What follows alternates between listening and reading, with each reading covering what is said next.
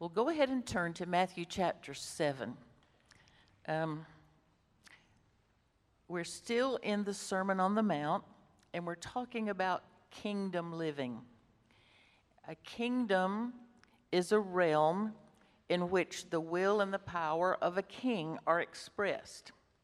And so as we are members of the kingdom of God, then our job is to demonstrate the will and the power of our King, King Jesus. Jesus has warned us about seeking the approval of men other than God. We're just going to kind of summarize the Sermon on the Mount. And then he warned us regarding our concern and worry about food and clothing rather than seeking first the kingdom of God and his righteousness. And so he tells us very clearly, this will fix it. If you will seek first the kingdom of God and his righteousness, then you won't have to get weighed down with the worry about food and clothing and shelter and those things. And then he deals with relationships within the kingdom. And he says, don't exalt yourself over others in the kingdom. And he said, do not judge. And you'll remember that he is not telling us that we are not to make assessments based on judgment. And some people take that verse and really distort it. I think Satan loves it, and he helps with that. When we want to think that Jesus said, do not judge, so I'm never to have an opinion about anything bad anybody does. Don't go there. That's not what it's talking about. He is concerned about the matter of condemning another person's heart. And so a condemning spirit is rooted in self-righteousness, isn't it? If I'm going to condemn you, it's because I think I'm better than you are, whatever I'm condemning you about. So the procedure then of getting a splinter out of an eye is a very intricate operation, isn't it? Your Bible may say mote, some Bibles say splinters, but there's probably no organ that's more sensitive than the eye to somebody poking around in it, right? So dealing with it, if you're going to take a splinter or a mote out of somebody else's eye, then you want somebody that's going to be patient and calm and careful and sympathetic, and you just want them to do it right. Be easy with it. So parallel that, if you will, with the spiritual realm. Because if you're going to handle somebody's soul, you're going to touch a very sensitive part of that person. And so that's why Jesus gave us that parallel thought. And so how are we going to handle when we need to help deal with somebody's soul? If I need to get a splinter out of somebody's soul, how am I going to do that? Well, we're going to do it by being humble. We're going to be humble. We're going to be conscious of our own sin. We're going to be conscious of our own unworthiness. And so when we're dealing with this, instead of wanting to condemn somebody, the heart of Jesus and what he's explaining here is that you want to weep. You want to weep over it instead of point a finger at it. And so we want to help and restore that person. And I think one of the things that we always need to remember, that whatever you're dealing with, wherever a person's gotten in a mess, wherever there's a problem, the long-term goal is always to restore. Always to restore that person and never to knock them down and not let them get up. Well, then suddenly, we were last week where he talked about dogs and swine. So we understand that we're not to judge in the sense of condemning, but that is not Jesus' total statement about the matter. If we just studied the first 5 verses of chapter 7, we would misunderstand the whole thing. And so we don't want to draw a false conclusion by not reading the rest of the book, reading the rest of the sentence, reading the rest of the chapter. And so we most likely would avoid judging anybody or anything about anything. And that's what some people want us to do. That's certainly what the enemy wants us to do with that verse where Jesus said, do not judge. Don't you be in here talking to me because Jesus said, don't you judge. Well, that's not all he said. That's not all he said. So what he then talks about when he's talking about dogs and swine is our learning to use spiritual discrimination. Discrimination in the sense of understanding one thing from another. We discriminate amongst stuff. And so if we're going to do that, we're going to have to determine who the dogs are and who the swine are. Now, we read some passages of Scripture last week that help us to know who those are. But what do we know about swine? In this part, he says, don't give what is holy to dogs, and do not throw your pearls before swine. So we know that swine have no regard for pearls. If you throw your nicest pearls in a pig pen, what's going to happen to them? You know, they're going to eat them, trample them, whatever. And then the same thing with dogs, you will remember, in this day, in this culture, were scavengers. They were not sweet pets that you want sitting in your lap at home. They were mean. They were attacking everybody and everything. So what that was about that we looked at last week is we're to protect the treasure of God's precious truths. And so we're going to learn to discern who those people are that are ready to be given God's truth. These are God's word is like precious pearls, priceless pearls. And so we don't want to just carelessly throw God's word out there to somebody that's going to abuse it, somebody that's going to trample on it, somebody that's going to try to destroy it, distort it. And so we may judge dogs and swine and false prophets and sin and wrong behavior and wrong doctrine, but how are we going to judge it? We're not going to judge it by the standard of my own personal opinion. I'm going to judge it by the standard of God's word. This is always our standard. It's always our plumb line, and everything is to be held up to this. But we cannot judge the motives of another person's heart. Sometimes our perspective is not the truth. We don't have all of the information always. And so we can see somebody do something, and I'm bad about it. We can all of a sudden draw a conclusion about it, but the conclusion won't be right because I didn't have all the information. There's only one that has all of the information, and who is that? It is God himself. So let's read verses 7 through 12. And I want to tell you that we're not going to finish this today because there's a whole lot more to this than what I can really get into this morning. But let's read verses 7 through 12. So remember what he's talked about. He's talked about judging. He's talked about not giving what is holy to dogs, not throwing pearls before swine. And then he says, ask and it shall be given to you. Seek and you shall find. Knock and it shall be opened to you. For everyone who asks receives, and he who seeks finds, and to him who knocks it shall be open. Or what man is there among you, when his son shall ask him for a loaf, will he give him a stone? Or if he shall ask for a fish, he will not give him a snake, will he? If you then, being evil, know how to give good gifts to your children, how much more shall your Father who is in heaven give what is good to those who ask him? Therefore, however you want people to treat you, so treat them. For this is the law and the prophets. Now, the first part of verse 12 is the key to that whole passage. Did you see it? The first part of verse 12.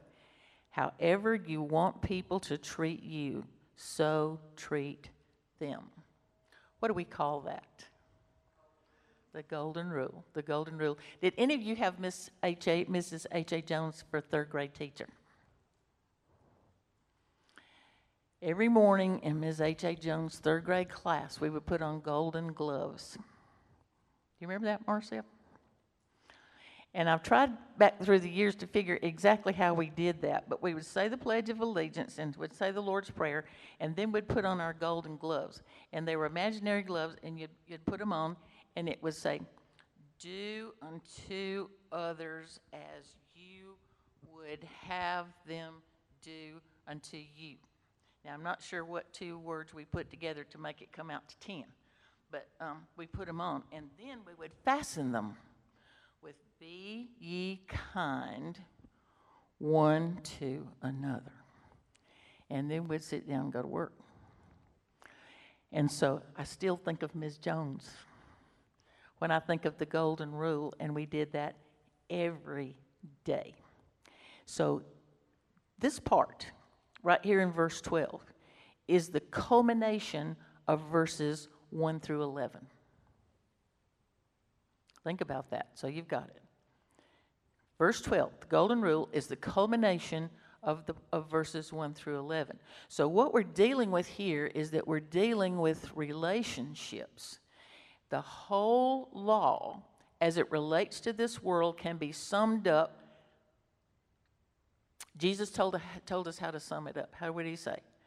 Love the Lord your God with all your heart and all your soul and all your mind and all your strength, and love your neighbors as yourself.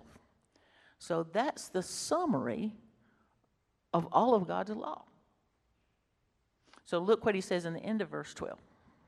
For this is the law and the prophets. And so another way, to say all of this is just remember it as the golden rule. Now let me throw this in here. Unbelievers aren't able to do this. You'll see bits and pieces of it. You may see a little, portion of it. You may see somebody doing it sometimes. Only the children of God can live like this because we have to have the Holy Spirit empowering us to even think it, much less do it. Okay? So who's Jesus talking to here? He's talking to the kingdom. He's talking about the kingdom. And so since God is our loving and caring Father, when that vertical relationship is right, then our horizontal relationships are going to follow. He is always number one, okay? So when I'm focused on him and I'm yielding to him and I'm letting him live his life through me and I'm letting Jesus show up in me, then that's going to show up by me keeping the golden rule in my relationships, in my horizontal relationships. So these first 12 verses of chapter 7 can be summarized by love your neighbor as yourself. Now, let me show you how. Because when you first look at that, you think, do what? I did. And so I got into it. And so if you're going to love somebody, that means love has a two-sided thing. If I'm going to love you, there's some things I'm going to do for you. There are also some things I'm not going to do because I love you. Okay? So we've got a positive side and a negative side. Now, verses 1 through 6 here are negatives. You get the do nots. Do not judge. Do not look at the speck in your brother's eye. So he's saying when you're loving somebody, those things in the first 6 verses are things you're not going to do. If we're going to, then the verses 7 through 12 are the positive things. Those are the things I am going to do. So you've got both sections there in this first part of chapter 7. If we're going to love the way God loves, if love is going to rule our lives, then we're going to realize that it is not characteristic of the love of a believer to criticize and judge and condemn people. Do you know people that do that? Do you ever encounter people that you think, oh my goodness, here she comes? And it goes on, and there's something always wrong, and nothing is ever enough, and it's just constant finger pointing. Now, I'm not saying you can't be a believer and do that, but you know what? You're going to be a miserable believer. And that misery is going to transfer into other parts of your life and your thinking, and it's going to transfer into the lives of the people around you. And if you're like me, there are times when you see them coming, you go back. Have something you got to go do, right? And so all of these things, are a part of loving. They're a part of loving. And so love is doing these things. And so that's why we're going to take the end of verse 12 and then we're going to back up for next week, okay? But verse 12 begins with what word? Therefore. Okay, so there's a clue, Sherlock. It begins with the word therefore. Now, the King James Version says, all things, whatever you would that men should do to you. How many things? All things. All things. So we are to do as we would have them do, regardless of what they do. Because that's what God does for us. That's the way God loves us. We're not just to avoid certain things. You know, if somebody comes up, you know, I may avoid blessing them out. And that may be a part of loving. But what he's talking about here is, what are you going to do instead of? How are you going to replace this? So how does God love us? He does all kinds of things for us, and he doesn't do a lot of things that he could do, right? That's called mercy. Okay? So why are we to love one another as we love ourselves? Well, the first reason is what he tells you in the end of verse 12, when he says, all of the law and the prophets are summarized in love the Lord your God and love your neighbor as yourself. And if you want to know all of the law and all of the prophets, that's all you need to know. That's all you need to know. Love the Lord your God with all of your heart and all your soul and all your mind and all your strength. And love your neighbor the way you love yourself. But there is another reason. Go back to verse 7, verses 7 and 8. Ask and it shall be given to you. Seek and you shall find. Knock and it shall be opened to you. For everyone who asks receives, and he who seeks finds, and to him who knocks it shall be open. Now, this is the context of these verses. Now, when you're interpreting Scripture, there's basically one interpretation of the Scripture. You're going to see what that interpretation, what the truth is in that context. But there can be many applications. And that's why we're going to finish this next week, okay? But the context here is what I want you to see, because it's so easy to pick this out and think, well, this is all I need to know. If I ask him, he's going to give it. If I seek, he's going to let me find it. So it's just real simple. It's not just something that I can sign off on and expect God to do whatever I come up with. That's not what this is. The context of this is that whatever we ask and seek and knock for, we're going to receive. Therefore, we can feel free to give whatever we have to others and to take care of them, because we can go to God and he's going to give it back. It's not just about me going to him to get what I want. It's about me having access so that I can be a conduit, so that when I begin to give to others or serve others, I may need energy, I may need money, I may need time. And whenever I start to give those things away in the context of these relationships and giving to others here, I don't have to worry about losing it, because I can ask and he's going to give it back. He becomes a part of that conduit. We have a Father who is our ultimate and eternal resource. We have his word on it. So that's why it becomes my job, my focus, my mental discipline to focus on him and to seek first the kingdom of God and his righteousness, so that I'm in the position to receive all of these things he's going to add unto me. Do you see that? Now, before we talk about all of the other applications of asking and seeking and knocking, which we'll do next week, we got to understand the context, okay? What's it here for? What is the therefore in verse 12? He's summarizing all of it.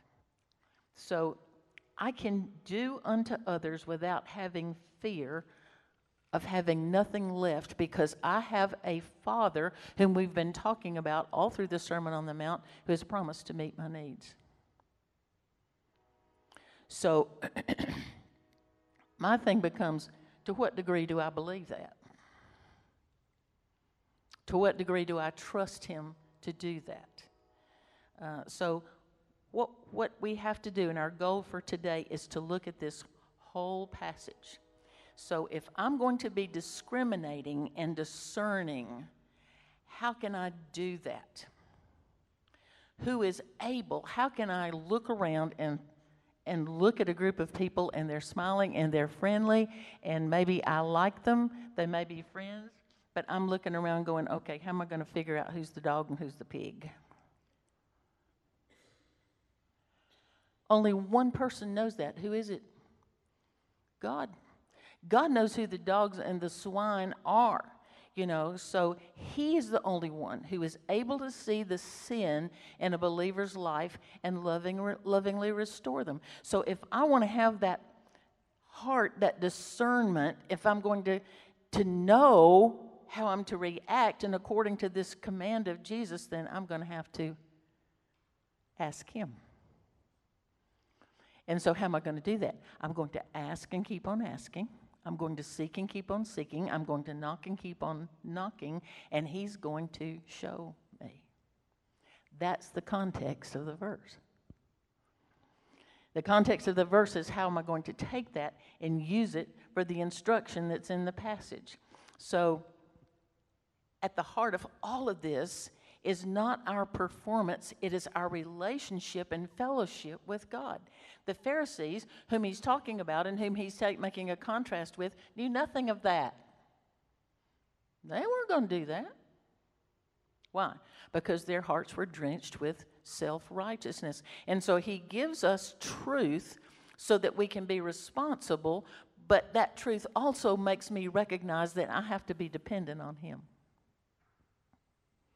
He will never give us enough stuff. He will never give us enough truth so that we ever get to the place where we don't have to depend on him, because that's part of the relationship. That's who we are. So what do I have to do? Ask, seek, knock. And you'll see next week those verb tenses are ask and keep on asking, seek and keep on seeking, knock and keep on knocking. Not that you're aggravating him to death, but that you're walking in that fellowship with him. That's where we find out how to get the splinter out of a brother's eye. So if you've got some people that you love who have splinters in their souls, that's where you start. You show it to me and show us how to get this out of here. This is where we learn about what it means to give things that are holy to dogs and about casting pearls before swine. You're going to know. There's going to be a discerning factor in you as you open your heart to him because of the presence of that Holy Spirit to just walk off. And now some people are going to say, well, that ain't right. How are you going to, what if those people aren't going to get saved? That's not my job. It is the Holy Spirit's job to save them. Okay? And if the Lord does not give you a word to speak to them in that moment, you need to hush. If he's giving you a word to speak in that moment, I can promise you, you're going to know it. You're going to know it. So when we ask and seek and knock, then he's going to reveal to us what we need to know about a situation. But understand that takes constant fellowship and constant looking to him. It's a lifestyle. It's what occupies our mind. So there's so much to talk about here, especially in verse 7, and the other applications of what it is to ask and seek and knock. And I want to finish that next week. I just don't want to have to do it in a hurry. But I want you to just think for just a minute, and we're going to close with this. If evil, this is what he says, if evil, unregenerate, sinful parents give their children the basics of life, what more is God going to do for you? Now, who's evil? All of us. Because what? Even when we become Christians, we still have sin, don't we?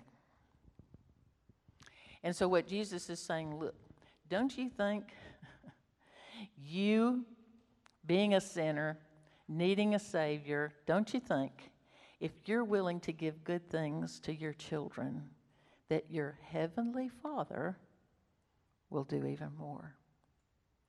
I guess that's where my heart keeps coming back to in this whole passage, is the whole thing of thinking of Him, of realizing, of knowing He is our Heavenly Father. Heavenly Father. A good, good Father, the one who provides for us. So hold that in your minds and hearts, and we'll start right there next week. Do you have any questions? Uh-huh.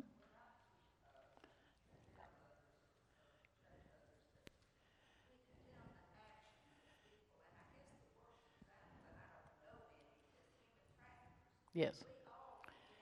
We condemn the sin, and we condemn the sin on the basis of the Word of God. We can offer them the gospel, yes. And how are we going to offer the gospel? I'm not going to go in there and bang them on the head with my Bible. What am I going to do? I'm going to hold out a hand and offer another way. Some of these people are going to have to see our love and care and gentleness and patience when we try to get the splinter out before they're ever going to let us touch them. Right? Any other questions? The Bible condemns the sin. It's not coming from my own displeasure or dislike for a person or an activity. Okay? Anything else? I love you, and I can't wait to see you next week. God bless you.